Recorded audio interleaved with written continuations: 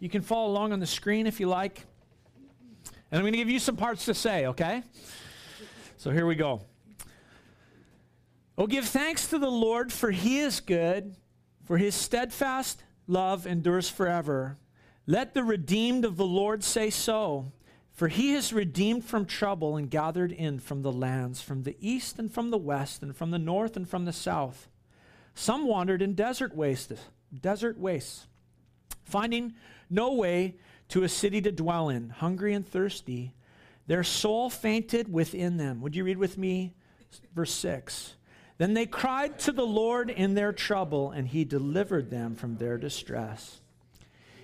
Led them by a straight way till they reached the city to dwell in. Let them thank the Lord for his steadfast love, for his wondrous works to the children of men. For he satisfies the longing soul, and the hungry soul he fills with good things. Some sat in darkness in the shadow of death, prisoners in affliction and in thorns, for they rebelled against the words of God, and spurned the counsel of the Most High. So he bowed their hearts down with hard labor, and they fell down with none to help. Verse 13. Then they cried to the Lord in their trouble, and he delivered them from their distress. He brought them out of the shadow of death and burst their bonds apart. Let them thank the Lord for his steadfast love, for his wondrous works to the children of men.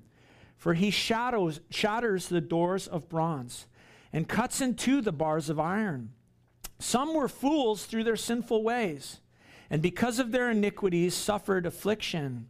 They loathed any kind of food, and they drew near to the gates of death. Verse 19. Then they cried to the Lord in their trouble, and he delivered them from their distress. He sent out his word and healed them and delivered them from their destruction. Let them thank the Lord for his steadfast love, for his wondrous works to the children of men. And let them offer sacrifices of thanksgiving and tell of his deeds and songs of joy. Some went down to the seas in ships, doing business on great waters, and they saw the deeds of the Lord and his wondrous works in the deep. For he commanded, and he raised the stormy wind, which lifted up the waves of the sea.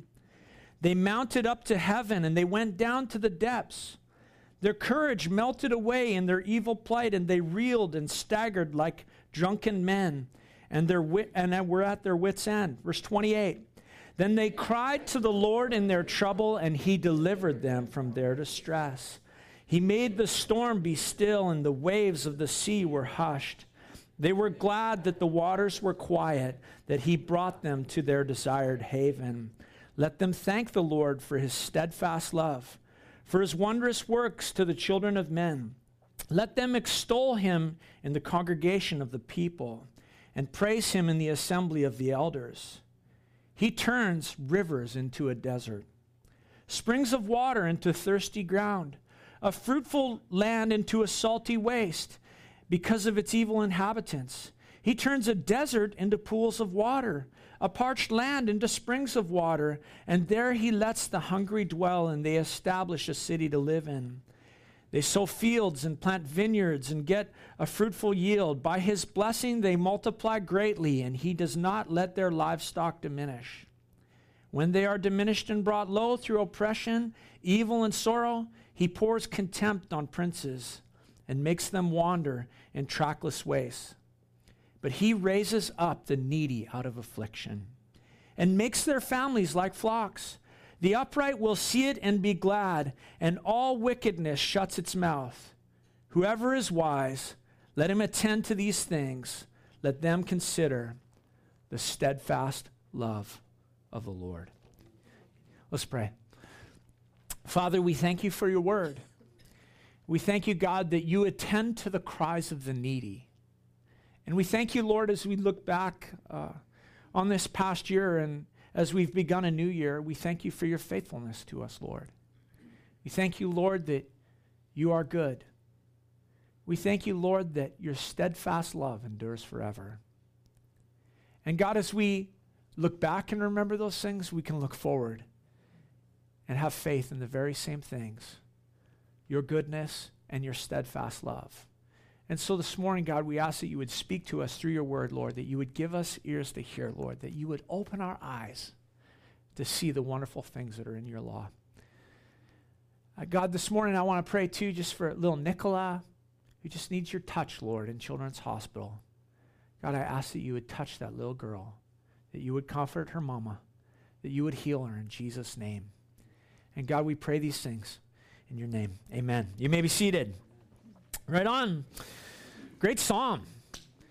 And it's interesting, the psalmist begins by urging us in the first verse to give thanks to God for his goodness, to give thanks to God for his steadfast love. And then at the end, he exhorts us and he says that those who are wise will think on these things and they'll consider them. They'll be wise and they'll live in consideration of the steadfast love of the Lord. Now, sandwiched in the middle, all in between, are a few different folks described in the psalm, each in a different place with a different need, with a different situation, where they found themselves in this point in life where they need God's deliverance. They need God to come through, either from a situation that's the result of their own foolishness and their own doing, or maybe on the basis of circumstances that are totally out of their control. They just found themselves in that situation. And in each situation, when they called on the Lord, he delivered them. He delivered them. Look what it says again in verse 1. Oh, give thanks to the Lord, for he is good. His steadfast love endures forever. Let the redeemed of the Lord say so, whom he has gathered from trouble and gathered from the lands, from the east and from the west, from the north and from the south. You know, if you think about what we can give God, you know, here we just had Christmas time. I hope you guys had a rocking Christmas time. We had a great time, and it was really fun. Lots of kids in our house with my sister home. The presents around the tree. We gave our gifts. We celebrated. It was lots of fun. But it was Jesus' birthday, and we remembered that at the same time. But, you know, as you think about gifts, what can we give God? I mean, what do I have that I can give God? It needs my wisdom? I think not. My money, my this, my that. I mean, in reality, God doesn't need any of that stuff. And so what can I give him? What can I do to enrich him? What does he need from me that he doesn't have? And the psalmist says that we can give thanks to God. It's really all we can give him, if you think about it, to thank him for his faithfulness, for his supply, for his goodness. And the psalmist says, oh, give thanks. Oh, which that word, oh, just intensifies the fact that we should give thanks to the Lord through the praises of our lips, through the thanksgiving of our lips, but not just through the thanks of my lips, but through the thanks of my living. It's been called thanksgiving and thanks-living. And the name of the Lord that is used here is that name Jehovah. And Jehovah is not worship with groans, oh, if I have to. Oh, if I got to go to church. Jehovah is not worship with groans and with cries. He's worship with thanksgiving, because the psalmist says he is good. He is good. Good in the nature of his character. Good in the nature of his very essence, proven good by all of his acts. In comparison to him, the scripture says there is no one good. No, not one. He is infinitely good, and as his creation, we're partakers in his goodness. We share in his goodness. Those who know his salvation work are consumers of his goodness. And above all else in creation, those who know salvation should thank the Creator, our Father. And our praises should increase. Over the years, as we get to know the Lord and we grow in the grace and the knowledge of the Lord, so our praise and our thanksgiving should grow. It should be the overflow of our lives to give thanks to God. And one of the reasons the psalmist says that is because God's goodness is eternal, like his love. It's not transient. It's not temporary. It's not short term. His goodness does not come and go. His goodness is not here today and gone tomorrow, Jehovah's goodness is an attribute of his steadfast love, and it endures forever. The steadfast love of the Lord never ceases. It has no beginning and it has no end. His love and his goodness have no beginning and they have no end. They are eternal. And so the psalmist says, let the redeemed of the Lord say so. Let those he has redeemed from trouble say those things. That God is good, that his steadfast love endures forever. Whatever others might think, the redeemed of the Lord must think this, and they must say it. God is good and his steadfast love endures forever. Overflowing with thanksgiving to the Lord, because we've been redeemed by the goodness and the love of Jehovah. And the Redeemer is glorious. We know that. The ransom price was immense. The redemption is complete. And so we give him thanks. We don't just feel thanksgiving inside in our hearts, but we're to proclaim it with our lips. We're to verbalize it. We say so. The redeemed of the Lord say so. God is good. Jesus redeemed me from trouble. Jesus redeemed me from the foe. Jesus redeemed me from my enemy. We were snatched up by his love. We were snatched up by a power that was greater than our sin. We were oppressed, but Jehovah liberated us. He's redeemed us from trouble. It's a divine redemption. No one else could have done it. No one else has done it. No one helped him. He was completely unaided in his work. He came and he rescued. Heaven came down. The Son of God clothed himself in human flesh, and his holiness was uncompromised, and no one helped him, and he saved us. And we should always thank him. We should not have hearts of stone, but eyes that are quick to see and hearts that are soft to God, because he came to rescue us, to bestow his grace upon us. And it's appropriate that those who were once slaves should thank him who redeemed them. Should not gratitude flow from the heart of those who have been rescued to the rescuer? The Lord is my righteousness. God saved me.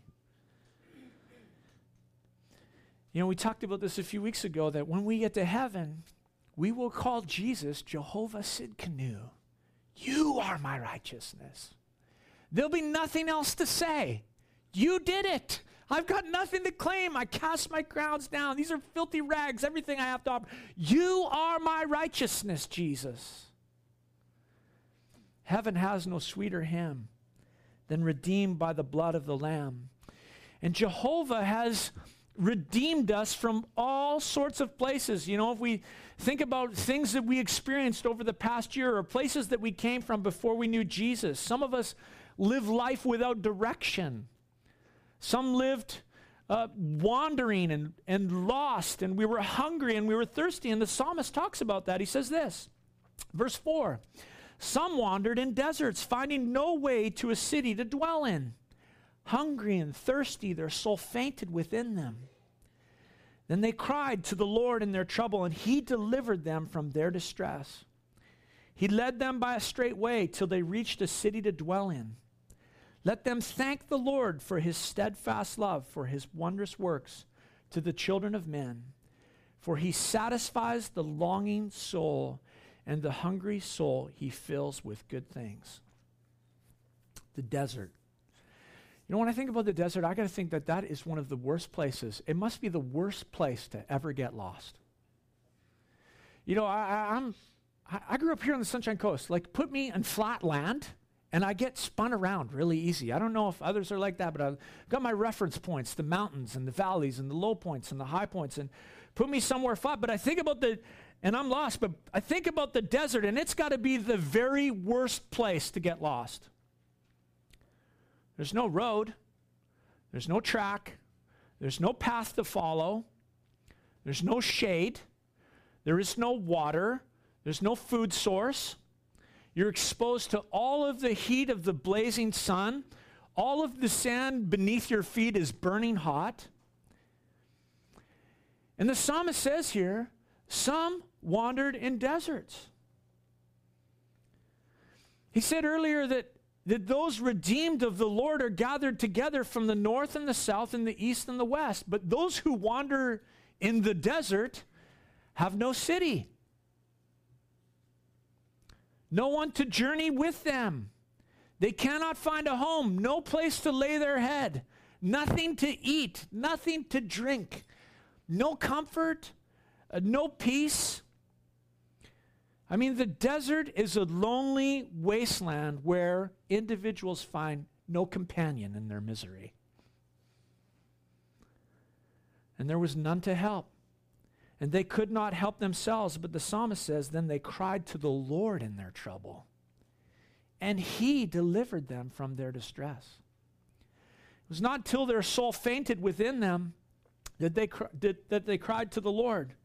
It was not until they came to the very end of themselves that they called on the Lord and they prayed. And in the time of need, when they called upon the Lord, when they were starving, when they were parched with thirst, it was when hunger and thirst and wandering in the desert brought them to their knees that they called on the Lord, and he brought them to a fountain named Jesus. The Lord was ready to save.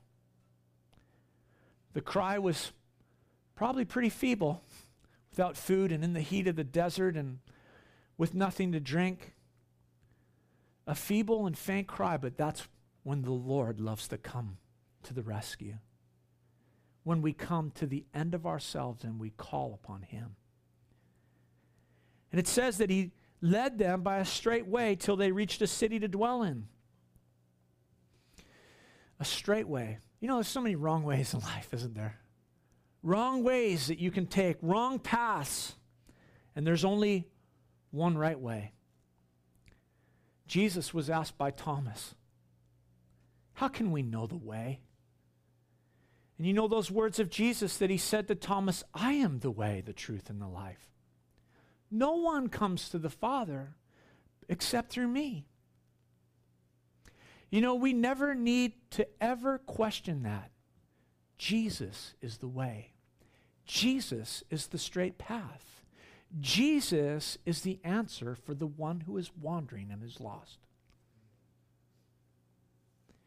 And the desert was like a pathless maze. But Jesus leads us in a straight way. The wanderer was hungry, but Jesus is the bread of life. The wanderer was thirsty, but Jesus offers water that wells up into eternal life.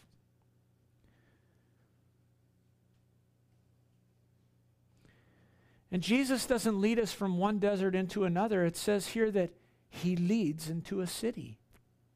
He makes a straight path into the city. A place to lay your head, a place to rest, a place where you can have a home and find comfort and peace. I was thinking about that. Home is so refreshing. I hope you've had an awesome Christmas holiday. I know it's not always the easiest time with family and stuff like that. But we had an awesome time. And one of the things I love, you know, on New Year's Day, it was 4 o'clock when we got out of our pajamas. Because we said, well, we should probably go for a walk at least. And we got out in the sun and we went for a walk. And there's something refreshing about home. To lay your head on your pillow, to rest on the couch, to sit and read a book, to watch some TV, to play some game with family, to be around ones that you love. Home is refreshing. And when I think about what God can do and what I can do, those are two very vast different things. And the psalmist says, we can find no city. We're lost. We're wanderers. But God, the way, Jesus Christ, has no trouble leading us to his city. And so the psalmist says, let them thank the Lord for his steadfast love, for his wondrous works to the children of men, for he satisfies the longing soul, and the hungry soul he fills with good things. When we've lost our way, the solution is to call on the name of Jesus. Only Jesus can satisfy the longing of a soul. And when he does satisfy, what can we do? Satisfy us, what can we do but give him thanks? He says in verse 10, speaking of someone else, the condition of one who's lost his freedom, some sat in darkness and in the shadow of death, prisoners in affliction and in irons, for they had rebelled against the words of God and spurned the counsel of the Most High. So he bowed their hearts down with hard labor. They fell down with none to help. Then they cried to the Lord in their trouble, and he delivered them from their distress. He brought them out of darkness and the shadow of death, and he burst their bonds apart. Let them thank the Lord for his steadfast love, for his wondrous works to the children of men. For he shatters the doors of bronze and cuts in two the bars of iron. Psalmist says that rebellion against the word of the Lord leads an individual to a place that you might compare to prison. We're not talking like Canadian version, 3-star prison or whatever it is.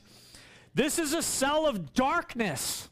It's a cell in the shadow of death where there is a fear of execution that casts blackness over the soul. I think about a place like that, and I think it's suffocating. It just feels like it wants to suck the life of me. It may as well be out of me. It may as well be a tomb or a grave or a coffin, where the dread of death strangles light and strangles life.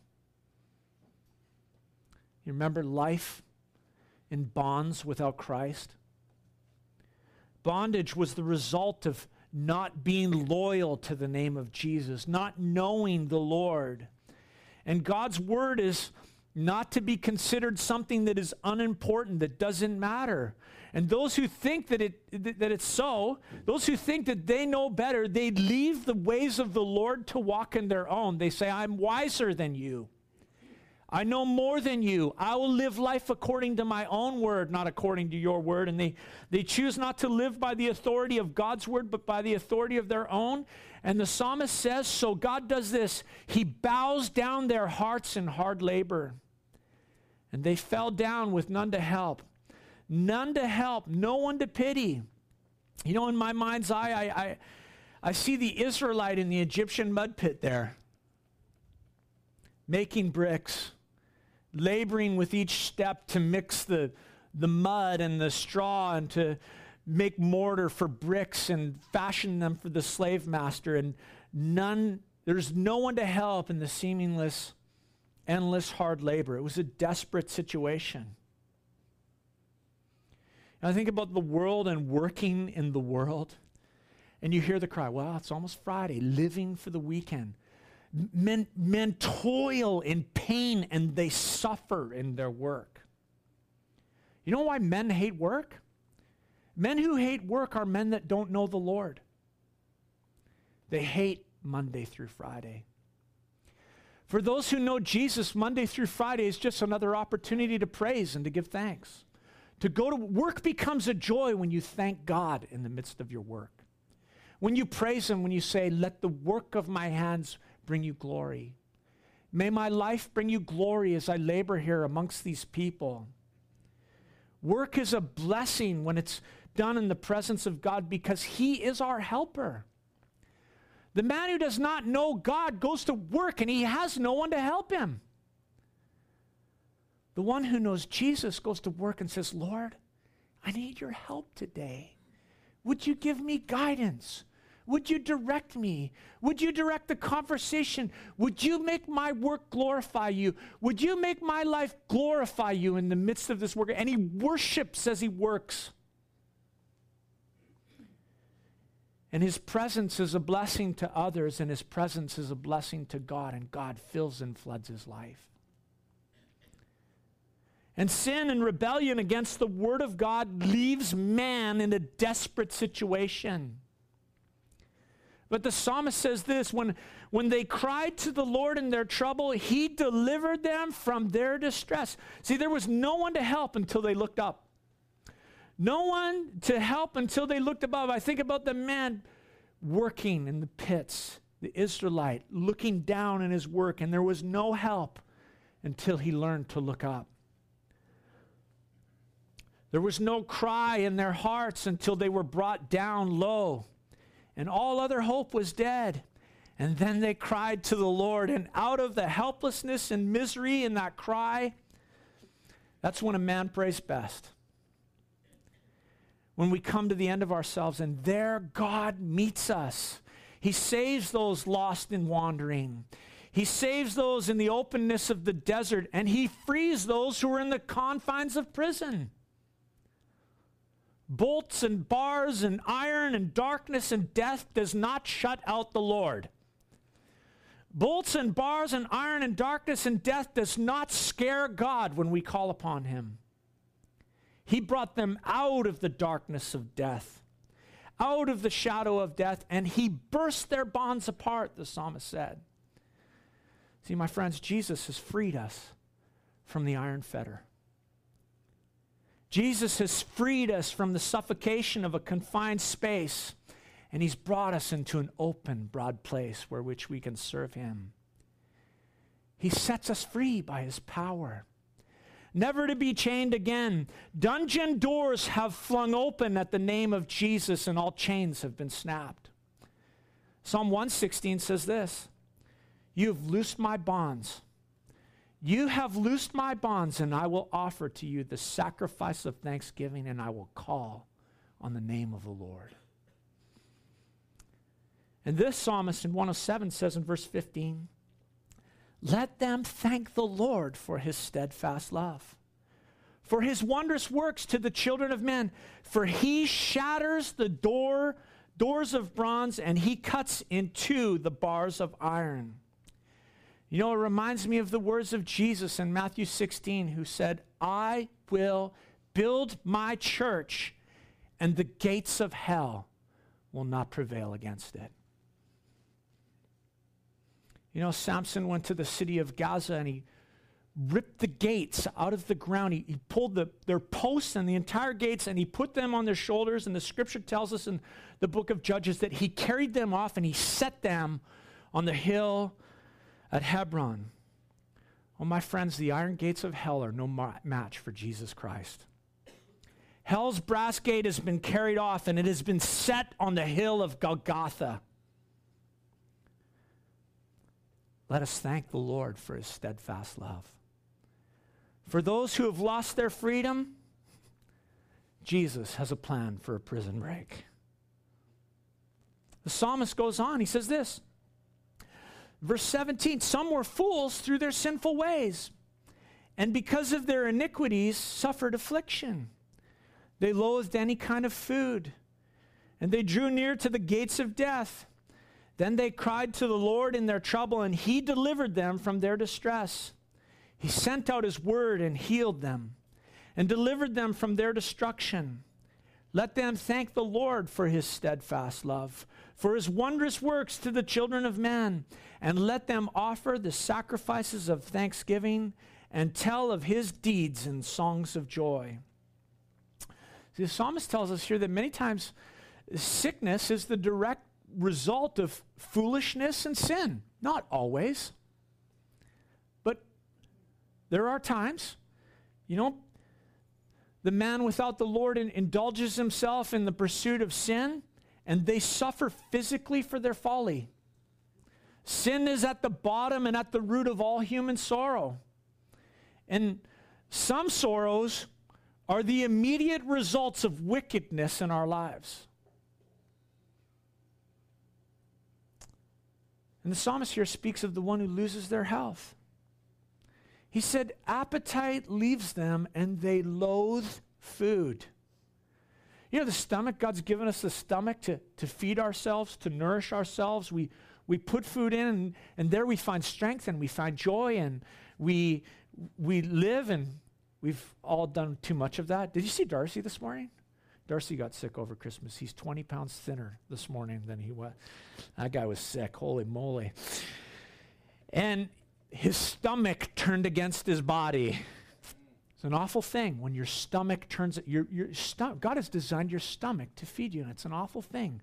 When the stomach, he's downstairs. If you're looking for him, you can say, wow, Darcy, you look sharp this morning, buddy.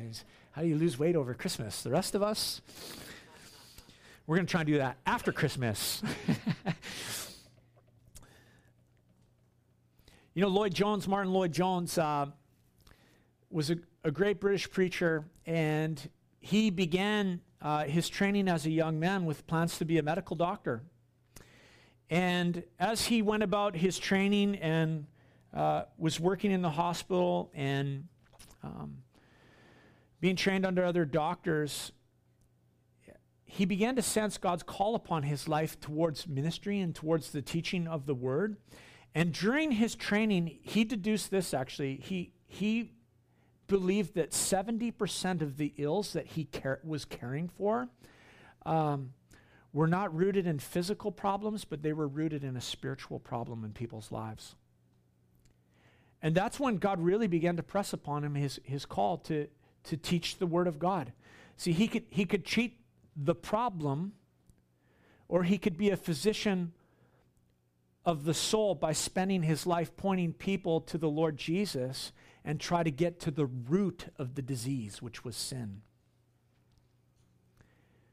And with a soul that is afflicted by sin's disease, the gospel's the cure. Jesus is the cure. The treatment is the cross.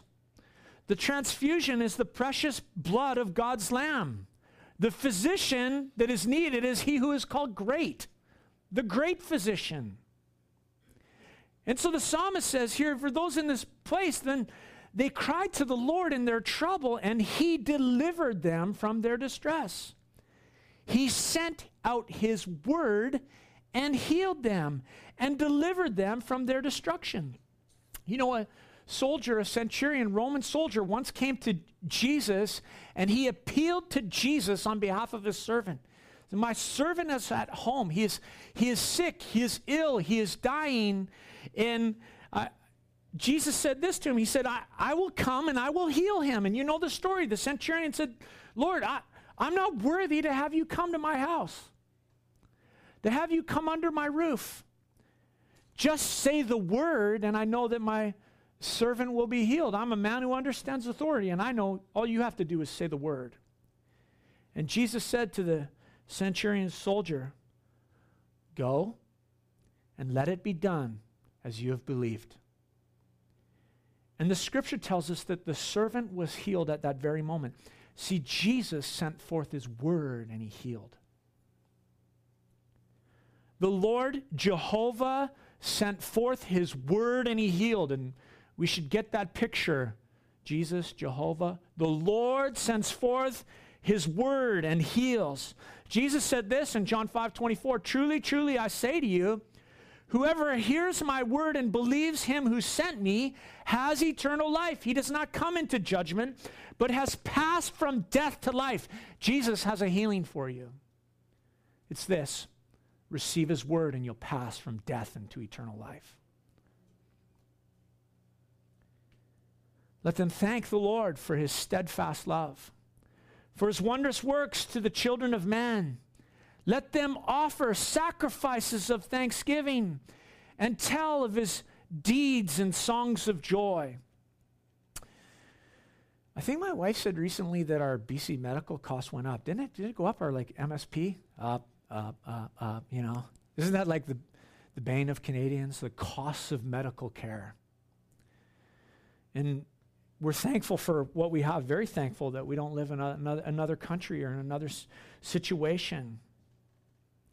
My friends, the great physician, there is a fee to his services. Just like you pay out the doctor, the government pays on your behalf, there is a fee to the great physician that belongs to him for his work in your life.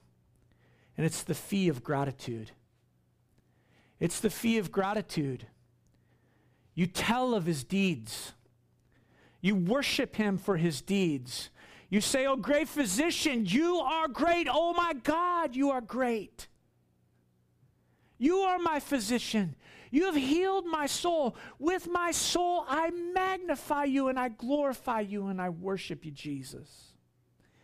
And when we call on God, Jehovah rescues. Jesus rescues. When we lose our way, he rescues. When we find ourselves in bondage and in prison, he liberates us. When we lose our freedom, he can heal us when we lose our health, and he can restore us when we've lost hope. Look at verse 23. Some went down to the sea in ships, doing business on the great waters. They saw the deeds of the Lord, his wondrous works in the deep. For he commanded and raised the stormy wind, which lifted up the waves of the sea. They mounted up to heaven. They went down to the depths. Their courage melted away in their evil plight. They reeled and they staggered like drunken men and were at their wits' end. Then they cried to the Lord in their trouble, and he delivered them from their distress. He made the storm be still, and the waves of the sea were hushed. Then they were glad that the waters were quiet, and he brought them to their desired haven. Let them thank the Lord for his steadfast love, for his wondrous works to the children of man. Let them extol him in the congregation of the people and praise him in the assembly of the elders. There's something that's kind of adventurous and mysterious about traveling across the sea. In ancient days, I think about in ancient days, now we got GPS and all these different things, but in ancient days, navigation was by the stars.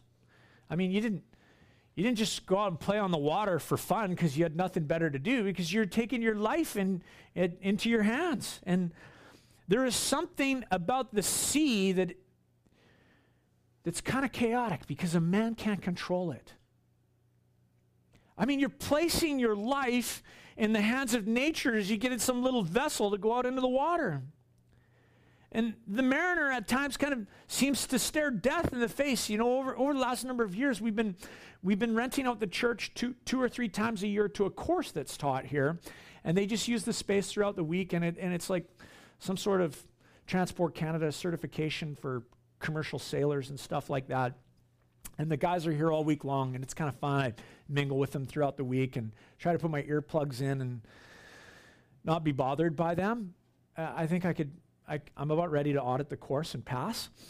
But one of the things that's is so fascinating is just to hear about the chaos of the sea and the danger and the need for safety and understanding and preparation. And the psalmist says that there is something about the sea that is beyond where we live as land dwellers that reveals the greatness of God's work. I was thinking about our men's kayak trips. Over the years, we've seen some just beautiful nature that we wouldn't see unless we were out on sea, out on the ocean. One year we were in Seashell Inlet, and our group was kind of split up, and Alan and I were paddling together. And we were coming towards Cunitchin Point and Seashell Inlet, and we saw this funny thing happening in the water that looked like someone taking a breaststroke. And we thought, what the heck is that? And the waves were going up and down, and we were losing it, and we thought, what is that? And so we paddled towards it, and here, as we got close, we saw that it was a bald eagle, and it was swimming in the water, doing a breaststroke like this. And we thought, what the heck? It was trying to make its way towards the shore, and you could see the thing was struggling and barely hanging on, and seemed like it was going to drown. And so we kept watching, and we followed, and we followed. And as that eagle got to the shore, it hopped up onto the rock, and we saw that it had a big salmon in its talons. And it couldn't pick up the weight of this fish. It was awesome. And, there's wonders in God's ocean. The ocean's an adventurous place, right, Greg? Yeah. And when God commands, he can raise up the stormy wind, and he can lift the waves of the sea and look at all of the adventure. Woo, this is fun. Adventure is like gone.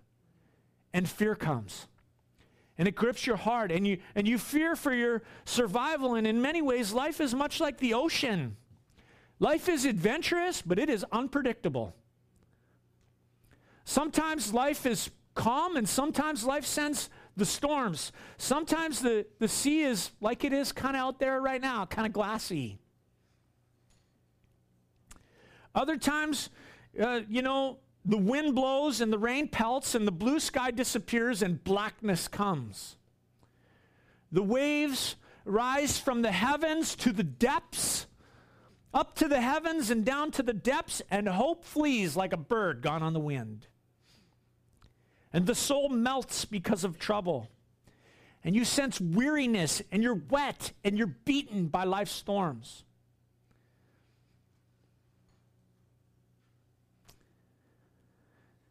And the same thing can happen in the soul of man that happens in the ocean, that there can be a hush in one moment, and there can be a spiritual storm in another. An internal hurricane when your heart melts for lack of hope and we come to our wits' end. That's what the psalmist says. They come to their wits' end. But then they cried to the Lord in their trouble, and he delivered them from their distress. See, when there was no hope, when there was seemingly no way out, when all hope was gone, when they cried to the Lord, God delivered from distress. Verse 29 says, he made the storm be still, and the waves of the sea were hushed. Then they were glad that the waters were quiet, and he brought them into their desired haven. I love that word, haven, right there. Brought them into their haven. My friends, I got to ask, of whom do you believe the psalmist spoke of as he wrote these things? Is it not Jesus?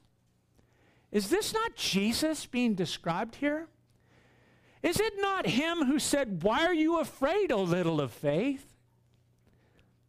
He who rose and rebuked the wind and the waves, and there was great calm. Is it not he of whom men marveled, saying, "What sort of man is this that even the wind and the waves obey him?"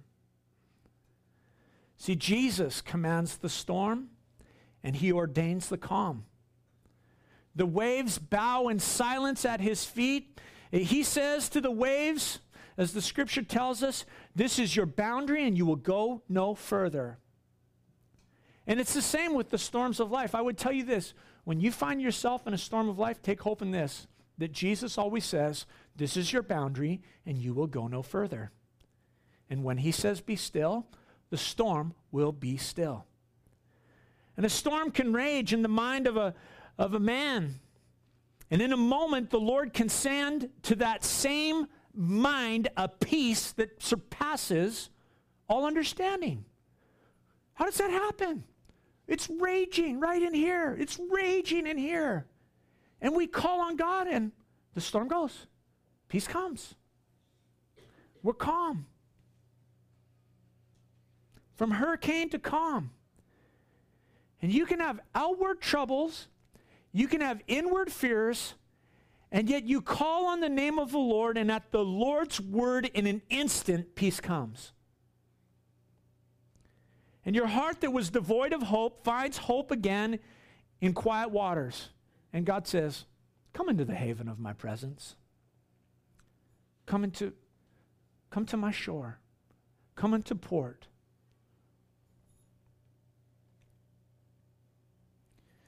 It reminds me of I forget the hymn writer's name. Somebody's going to be able to tell me here in a minute, but the hymn writer who lost his children as they were traveling. He sent his family on ahead to England as he was in Chicago, and all his property ended up getting destroyed in the Chicago fire.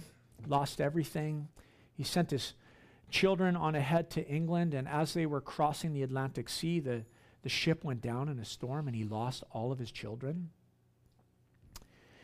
And the story goes that as he traveled across the Atlantic to England, the captain of the ship paused at the place and said, "It's about here, somewhere around here where the ship went down, where your children were lost. And it was there that hymn writer took a pen and he wrote that famous hymn, "It is well with my soul."